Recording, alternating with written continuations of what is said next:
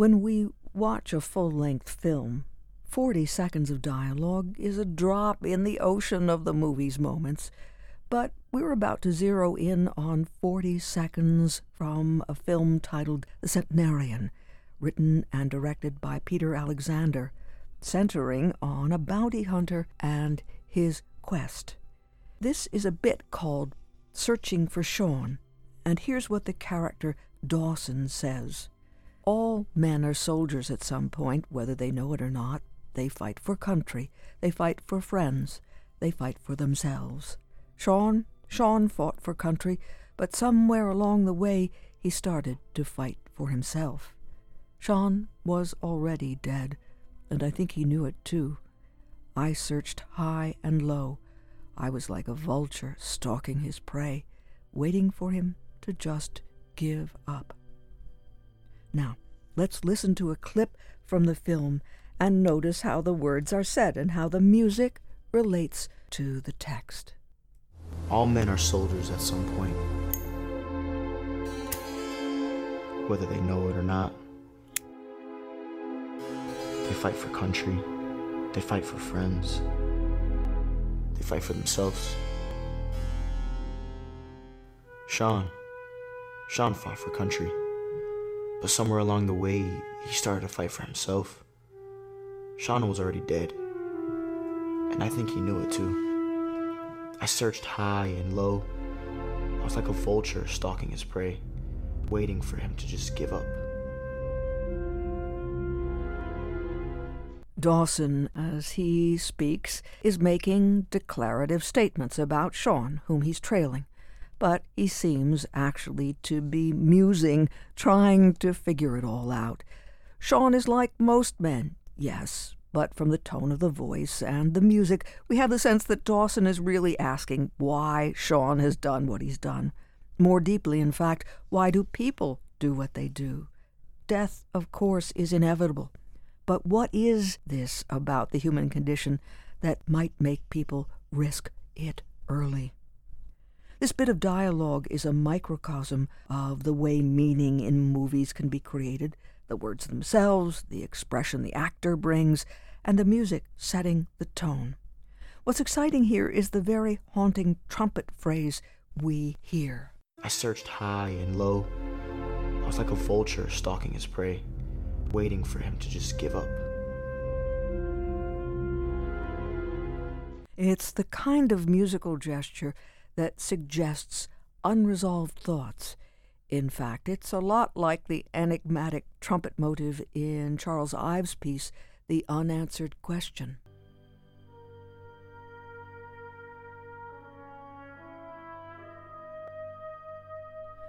Ives musing musically on what life's all about.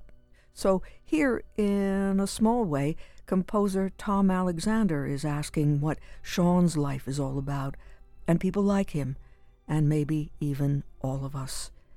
And that layering and sensitivity to orchestration helps us know The Centenarian is not solely an action-adventure film, but more subtly a study of human motives and choices in life.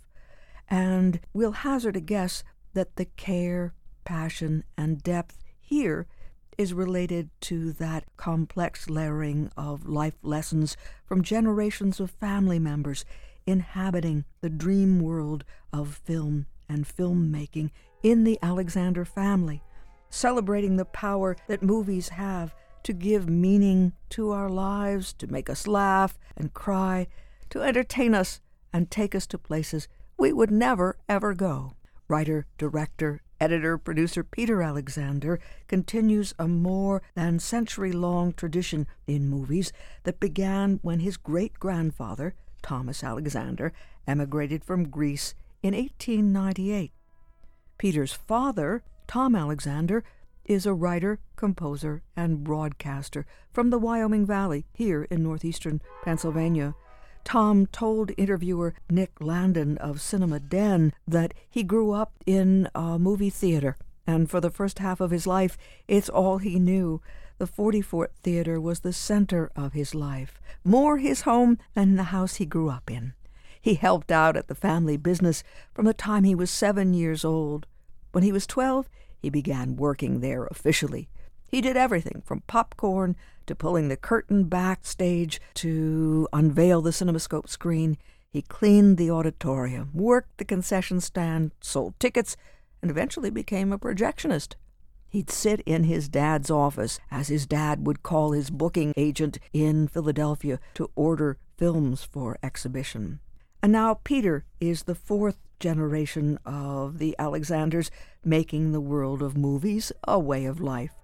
We had a chance to speak by phone with Tom Alexander and Peter Alexander, father and son, about their heritage and their current projects. It goes way back to the turn of the 20th century when my paternal grandfather immigrated from Greece, and he tried to make his way just like anyone at that time, coming through Ellis Island and then New York, Philadelphia, a bunch of places, until he wound up in Luzerne, Pennsylvania, as a candy maker. And he and his business partner decided that they wanted to try their hand at, well, they wanted to get a movie projector, first of all, and see what would happen and just show it to their friends, which they did. And they showed it in the back storeroom of the candy store. And word got out, and suddenly people wanted to see these flickering images. And this is 1906 about, I guess. And one thing led to the next, and they had to get more room.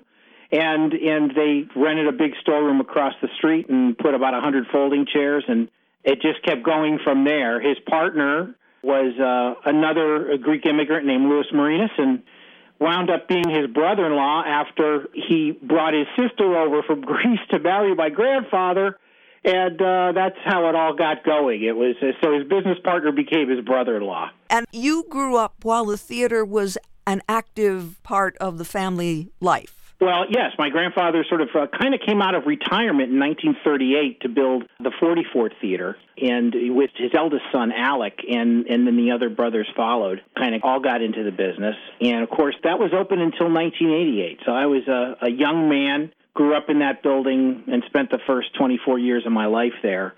And it was I wouldn't trade it in for anything. It was just amazing. But, you know, I loved being part of that and learning about movies and music, and my dad and his brothers were real passionate film historians. Did you see everything, almost everything that came through, good, bad, or indifferent? Yes, I did, and we saw a lot of movies that wound up never actually playing there because they would send screeners, you know, and the people that wanted us to maybe show a particular movie, so we'd have a private screening sometimes of movies that sometimes didn't make it. You know, we said, I think we'll pass on this one. But and not always because we didn't think it was a good film. We just thought no one would come to see it. So that happened sometimes. But I always tell people by the time I was about 16, I saw more movies than most people see in their lifetime. And what did that mean for you when you launched life as an adult? Where did film figure? Was it going to be something that would be an avocation for you, Tom, or was it something that was just built in to your DNA? Yeah, it's interesting, a little of both. I mean, it was certainly in the DNA, but I wanted to be a filmmaker, and I did. I actually did wind up doing some film work, and by a strange set of circumstances, wound up co-writing what wound up to be Leslie Nielsen's last film, a comedy, kind of a frat boy comedy. But, you know, I didn't have the real drive to be a director. I really wound up going more toward music, more toward the scoring and writing, script writing. And I had been looking for a partner to kind of collaborate with my whole life, and then I finally found one, and he just happens to live here. Peter, that's your cue. Yeah. I'm curious about what stories were told. What was the lore? Was there a kind of a myth of the Alexander film history that you grew up amidst? Absolutely, yeah. I mean, I remember every day almost growing up, I would hear the stories about the theater, and it was kind of mystical to me because I had never been there until I think it was 15 was the first time that I actually went into the building. Of course, it wasn't a theater at that time.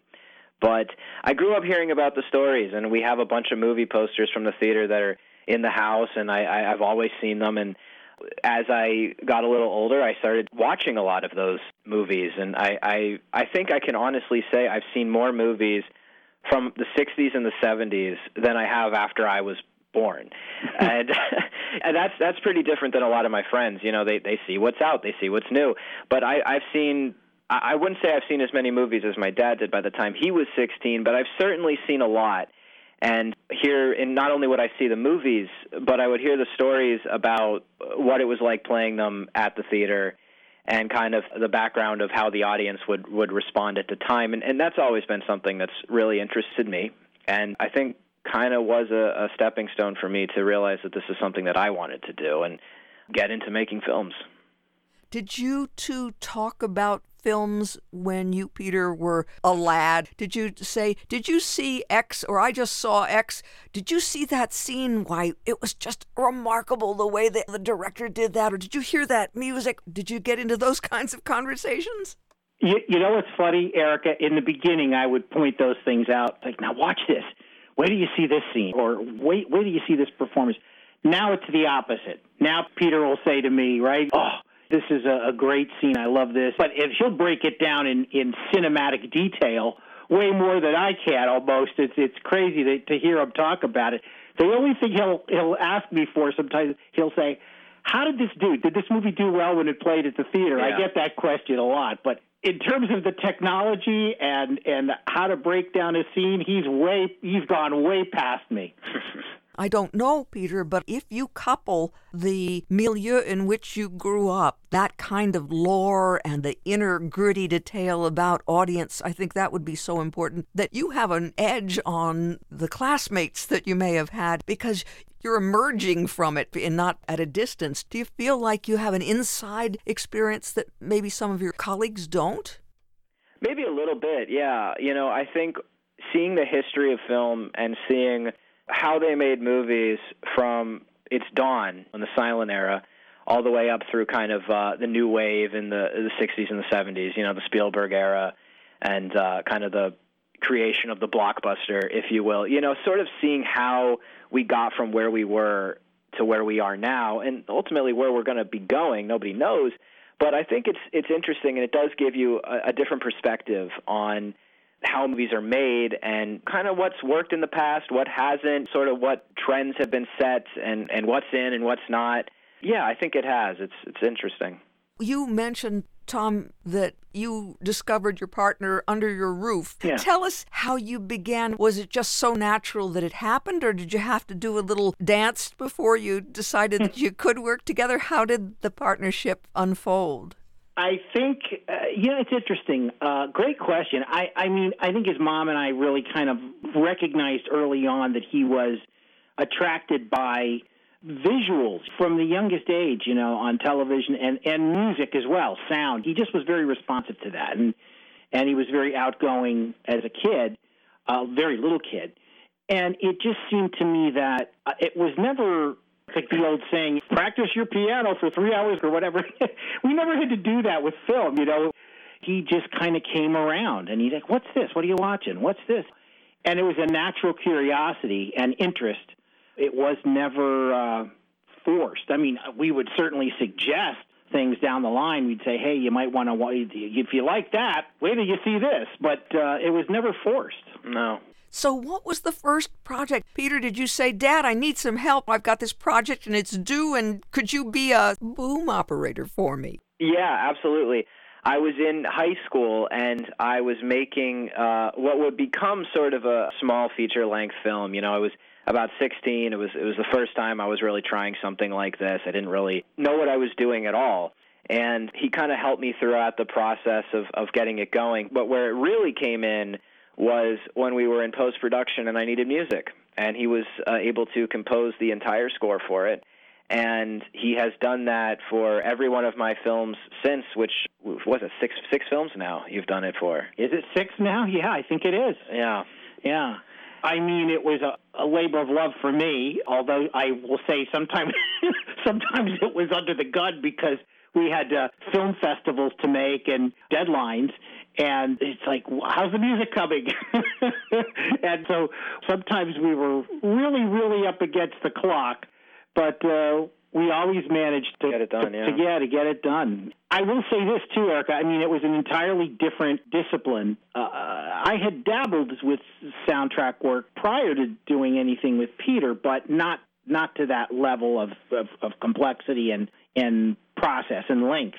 And it's a whole other thing as opposed to composing music for my band, because Peter will look at something and he'll say, okay, we need, 33 seconds of music, of score to go along with this scene where a guy's getting out of a car and walking across a parking lot and confronting the antagonist or whatever, or the protagonist or whatever it is. And we need that music. So it's like you're writing for a picture. It's an entirely different kind of thing. You wouldn't use your dad's music if he wasn't doing what you needed him to do. So what do you hear? What are the strengths of your dad and his sensibilities when he has to deliver like that? Well, versatility. He's able to do a lot of different types of music, and I've made a number of different types of film, from drama to sci-fi to more comedic. And he's always been able to kind of make the music work for the picture. So that's been great. A lot of times composers, film composers, they sort of gear themselves towards a sort of genre. You have your horror composers, you'll have your more dramatic composers. But he's been able to make it work for every genre of film I've done. And before I started doing films, I would hear different kinds of music on his albums, and being a sort of fusion jazz musician, that alone is sort of genre bending, I guess you could say, within music. It kind of goes between, jazz and even a little, would you say rock, or how would you? Yeah, rock, elements of classical, and even in world music, global ethnic music, yeah. And carrying that into film has been, I don't know how easy it is for him, but I mean, it's always worked for the film, so. Well, I have to say, Erica, I've been really lucky to have, I have to mention our good friend in the last couple of films, Emilio Martinez, who's a bandmate of mine in my band Earth Code, but he's also a world-class engineer and producer, and he is a major... And guitarist. And bassist and everything else. So, yeah, he's astounding. But without him, we would not be as far along as we are with those soundtracks. Tell us where you are right now. Are you in the middle of a project? Yeah, there's a couple of things that we are just sort of waiting for, I guess you could say, the I's to be dotted and the T's to be crossed. Two projects. One is a more of a docudrama, which is kind of close to home in a sense that it's about the Parthenon marbles that were taken in the early 1800s by Lord Elgin and they now reside and have resided for the past couple hundred years in the London Museum. And so it's a docudrama about that. And then there's a horror film that Peter and I wrote a couple years back, which we've had, I guess you could say, Pete, varying degrees of pretty serious interest. Yeah. And we've gotten very close to, we're hoping that this year, actually in the next couple of months, that we will get a green light on it. We've got some folks attached to it, and we're looking to get it made, and hopefully Peter makes a theatrical directorial debut. So the Parthenon docudrama, that goes back to your Greek family roots, right? It does. Yeah, it does. We were surprised we got called in on it, and Peter's the one that got called in on it. I'm kind of hitching a ride on that project. Yeah, it's interesting because it's one of the first projects I've done that's sort of on a larger scale like this that's not my own screenplay. So working, with another script and with a different company and doing sort of a documentary-esque film, I haven't done that before. So it's kind of a lot of new territory for me to do. And I think for both of us to kind of be working on, in terms of even score for the project, is going to be, I would imagine, different than what we've done in the past. But, I'm excited to see what comes up with it. I think given our current situation with COVID and everything going on in the world, timeline of things is a little bit difficult to figure out, and figuring out how we're even going to put a crew together is new territory. It's not as simple as just get everybody together and let's shoot something. There's different protocols that we have to abide by, and it'll be new ground. And when, for example, you're creating a horror film, that is something that we know as a real genre. We know the kinds of tricks that directors can use to give us the creeps and that sort of thing. You want it to be not just a series of directorial tricks. How do you make it something that we really want to see that is deeper than just the, ooh, ah, ooh? Yeah, I think relatability is important when you're talking about any movie, and I think horror especially. You know, there's a lot of horror movies that come out all the time, and some of them are successful and some of them aren't. But I think relatability to the characters is an area where they suffer. You're put in a situation where the characters are in just a very bad place a lot of times when the movie starts. And it's hard to relate to people like that. And you know, whatever the family matter is, if it's a family, if it's a mother and her child, whatever the situation is. And I think that makes it easier to kind of do some of those tricks and just have a lot of bad things happen to people like that already kind of feel broken, if you will. And so for this script, for the story that we're doing, relatability and creating a family that was, I guess you could say, almost a little larger than life and solid, comfortable, was something that we wanted to do. And I think the hardest thing to do as a writer, but the thing that sort of forces us out of some of those tricks, is actually having the characters be smart and not do stupid decisions where they split up in the bad place or whatever it is in the film. So actually having the characters sort of think things through a little bit more was fun to do, but also made it a little bit more challenging because, you know, we could have kind of gone down an easier route, I guess, as writers and sort of just had a bunch of stupid decisions be made and then fall into a bunch of tricks and traps. So. You want to try to not fall into those cliches, I guess you could say, because it is really easy to get a quick rise out of somebody. And it almost becomes the jokes of a stand-up routine where you hear, why do these people in horror movies stay when they know they shouldn't? They still stay behind. But we're not playing it that way. We're doing it a little bit differently. Let me just ask you then, Tom, can you help yourself? All those horror films you grew up watching, is all that music in there too? And do you, just for fun, pull something out that is not a trick, but that is an homage to something you might remember from the past? How does it work for you? Yeah, I have my favorite film composers, certainly. Bernard Herrmann is certainly one of them. He's high up the list. Of course, did a lot of work with Alfred Hitchcock, and he did a lot of the Twilight Zone music, background music. And there are others. There's Akira Ifukube, who did the music for most of the Japanese horror films, or science fiction films, really, Godzilla and so forth. But he also did a lot of dramas, and his music is absolutely terrific. John Williams, naturally. I mean, in every genre, John Williams is brilliant. But some of the 20th century classical music, too. Ligeti, Penderecki, those kinds of guys, they wrote some really, really incredibly vivid cinematic music. So all those guys are in there. Their influences, no question. But at the same time, I'm trying to also figure out some things that are original and different and even a little bit minimalist, and try some different things that maybe are unconventional for the film. And you decided to take on The Mob, didn't you? The Mob, yes, with your early two films. Yeah, I did, yes. My first two films were kind of mob dramas. The first one, I was still in high school when I did the first film, and then I was a freshman in college when I did the second one.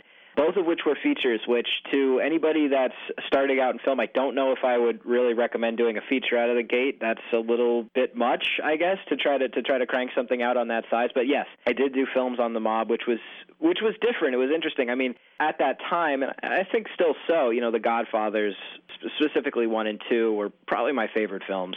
And I love The Sopranos as a show, and Goodfellas, of course, and a bunch of other movies, which I think put me in a mindset that made me want to do something mob-related. Let me ask you this. Can you be a film director, a film professional in South Florida these days? Can you do the work that you want to do where you are? Well, you know, I don't really know yet. I think that the industry has changed a lot, even over the last 10 years or so. California, which was once sort of the main hub for all film production, really isn't anymore. It shifted to Georgia for a long time because of the tax credits. And now it's actually in Canada because they're offering better credits than Georgia is. And Florida recently did just start to open up the door for some tax credits. And I think that might start to bring more production to Florida. But because of all these locations now, and movies are shooting all over the country and even in other countries as well to try to save as much money as possible, I think that the requirement to move out to California to have your career might not be as much of a necessity as it once was. And, yeah, ideally, I would love to just be able to live where I want and work wherever the film calls to be made. Whether or not that happens, we'll have to see. There's still a lot that has to be done and a lot of work that I need to do before I can really say that firmly if I'm going to need to move or not. But as of right now, I'm not really sure. As we close, is there anything more you can tell us about the new horror film? Let me tell you this. The working title is called Zathena, with a Z, Zathena, and it's the name of, I guess you could say, the antagonist in the film. And we're hoping that the new film will have a definite northeastern Pennsylvania connection to it. The family summers in the Poconos in this film, and they live the rest of the time in the Philly area, but the majority of the film takes place in the Poconos. Yeah. So we can tell you that. So who knows? Maybe there'll even be some shots of the Market Street Bridge, or who knows where else. You just never know.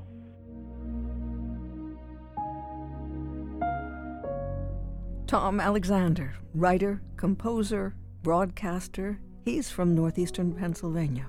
With Peter Alexander, writer, director, editor, and producer, father and son, speaking about their family history in and around films and their partnership in making movies.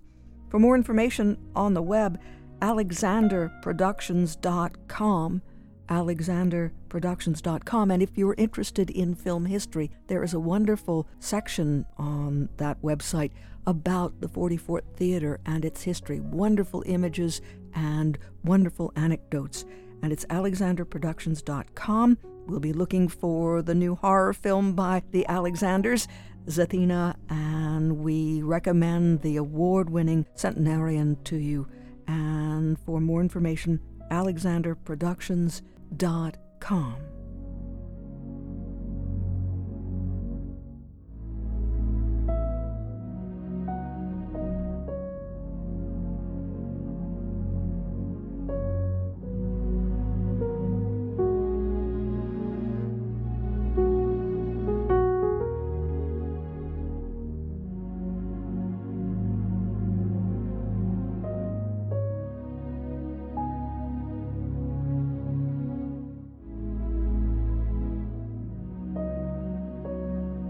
Music of Tom Alexander on WVIA.